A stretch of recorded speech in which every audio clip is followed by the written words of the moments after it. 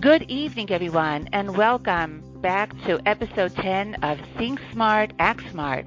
Today, we have the honor of Dr. Leah Adams joining us. Dr. Leah Adams is a psychologist in private practice in Muncie, New York. She has a female-focused practice, helping women to navigate through the challenges of life. As a lecturer and former talk show host, she has addressed many topics related to interpersonal relationships. In addition to her professional life, she is an active member of her community, helping to run seniors programs, providing respite care for individuals with special needs. Dr. Adams has appeared in Bina Magazine, The View, and The Front Page Magazine, and has been featured in the Yated magazine for her multifaceted roles. In her book, The Scare, A Personal Journey of Fear and Faith, Dr. Adams openly shares her struggle to keep afloat and stay positive when faced with a life-threatening diagnosis. And you can reach out to our office, support@partnersinshidduchim.com. We'll be glad to direct you to her for her expertise. So hello, Dr. Adams. Hello, Bela. Thank you so much for having me. Dr. Adams, as you know, one of our goals at Partners in Shidduchim is to empower the singles in the search for their zivug. What are your thoughts on this approach? Well, I'll tell you, there's a very important word in Yiddishkeit called yi'ush.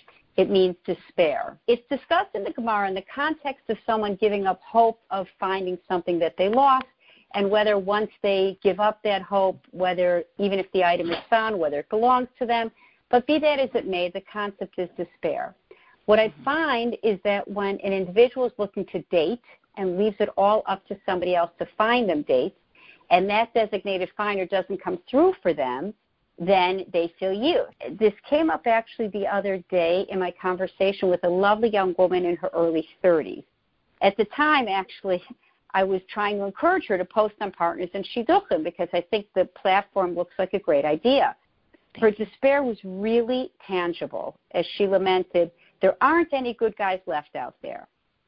I said to her, "Why would you think that?" She said, "Well, that's what the Shopman told me." I have to tell you, I almost fell off my chair when she said that to me. Wow. I was shocked. I know this girl. She is frum, she is sweet, she is responsible, and with access to the right guy, I believe, Mirza Hashem, she could be married. So here is someone who, despite her accomplishments in other areas of her life, she's a professional. I'm not going to say, what kind. Obviously, I don't want to give revealing information, but she's successful in her job, in her relationships with family members. She has hobbies. She's ambitious. But she feels helpless because she left the most important aspect of her life in someone else's control. That's where the Partners in Shidduchim comes into play, right? Right, exactly, because with Partners in Shidduchim, they're not just relying on somebody else. The individual has access to thousands of the resumes. They can search on their own terms, with their own interests in mind to find a prospective match. So this empowerment not only helps them find a date that's right for them, but obviously anytime you do something and you feel good about doing it, it gives you newfound confidence. So then this confidence transfers to other areas as well and will help them feel more self-assured even on the date. Mm-hmm. All right, well, I'll tell you. This sounds like a funny analogy, right? Tell me what you think. Let's say your mother brings home a beautiful dress for you.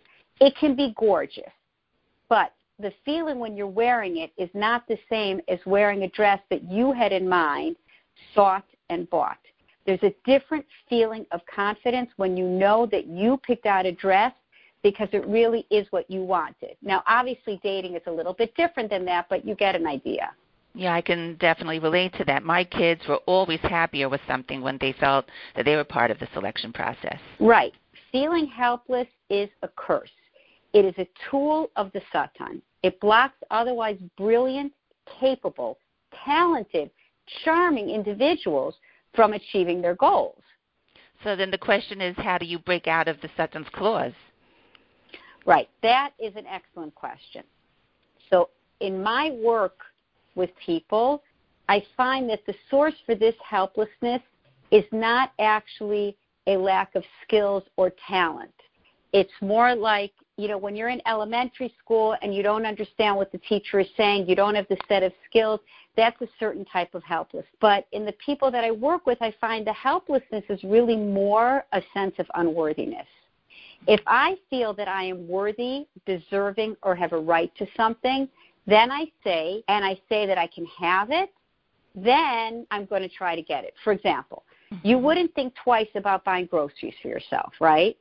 Right. Obviously, you need to eat.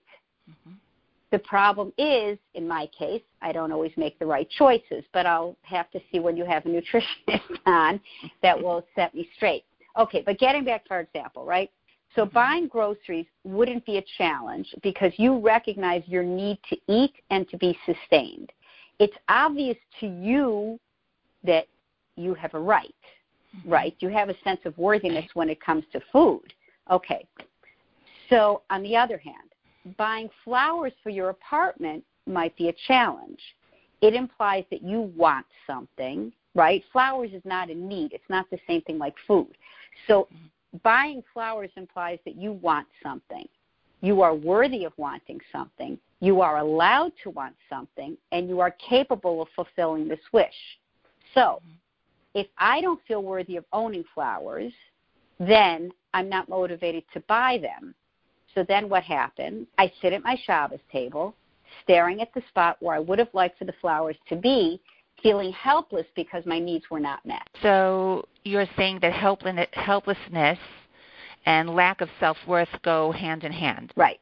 Generally, the lack of self-worth comes from hyper-focusing on some weaker aspect of ourselves at the cost of not focusing on the more positive aspect, right? Oftentimes, so I'll go over that concept again because I think that it's very important. Generally, our lack of self-esteem is going to come from hyper-focusing on some weaker aspect of ourselves, meaning that if I'm older and I'm not married yet, there's something wrong with me. And then they go into that frame of mind, there's something wrong with me, or there must be something wrong with me. And then once you start to think there must be something wrong with me, then you come up with this list of things that are wrong, right? So then you have somebody that, I don't know, might be a little overweight, right?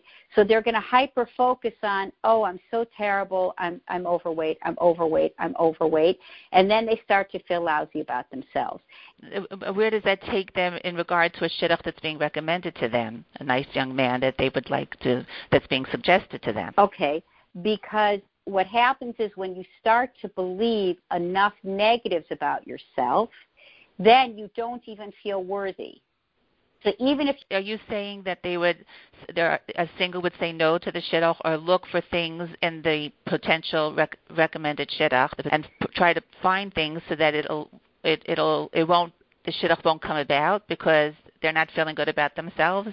Or they'll find negativity in the person that they're dating because they don't feel good about themselves. So they project their negativity onto the person that they're dating. They project it. They sabotage it. Maybe that's the word I'm looking for. Okay, yeah, because I don't feel good about myself.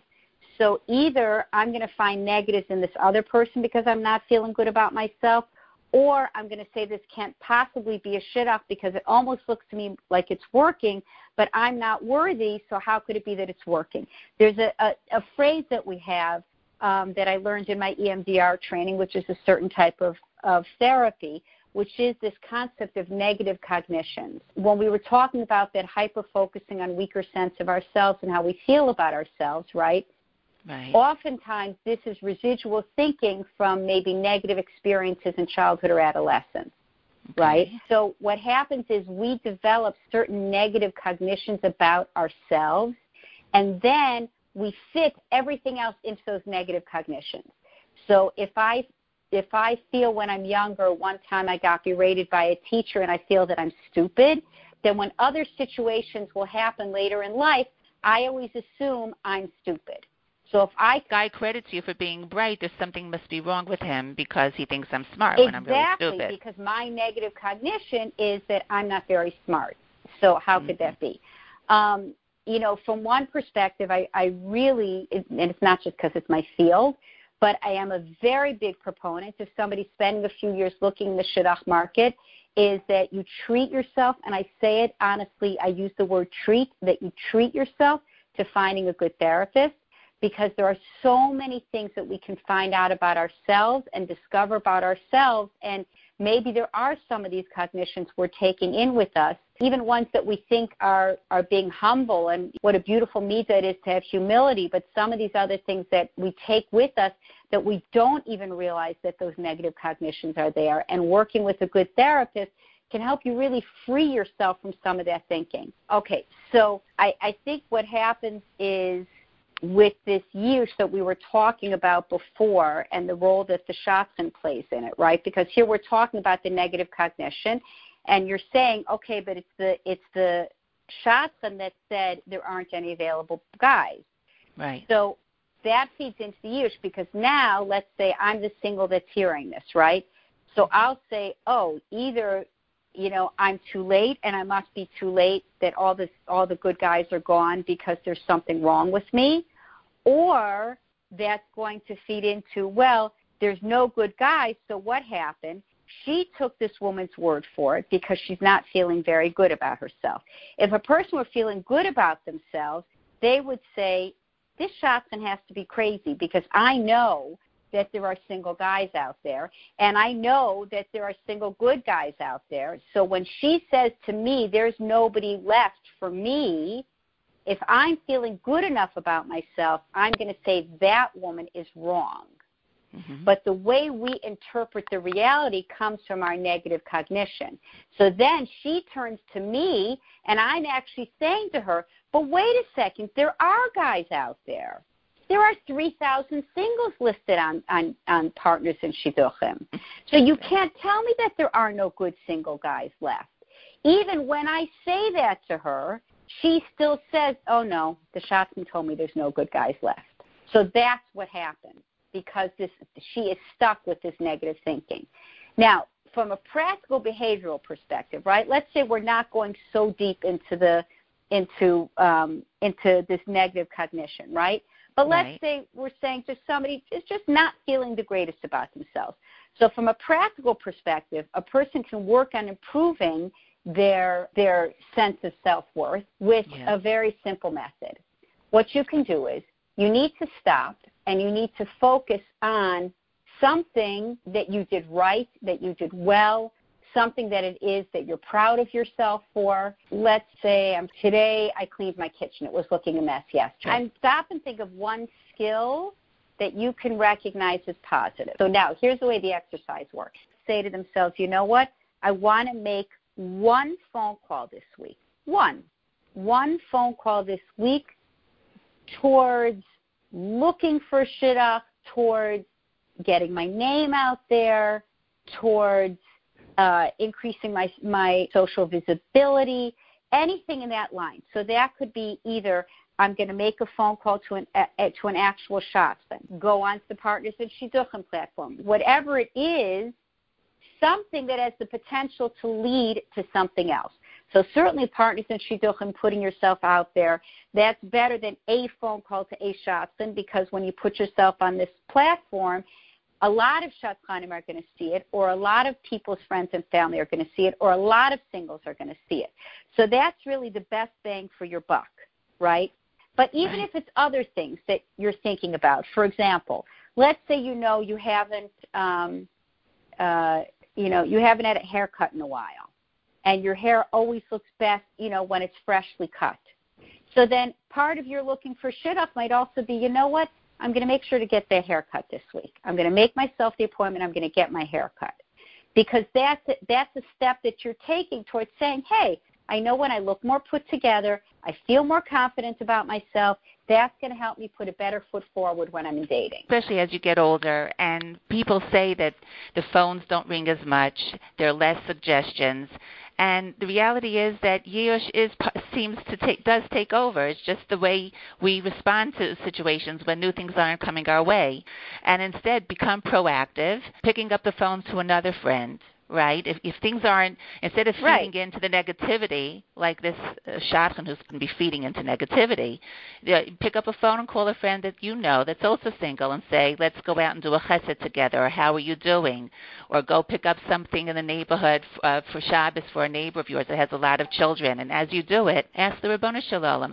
Everything should be said, or everything should be thought of, that because I'm doing this, HaKadosh Baruch Hu, please bring a recommendation into my life.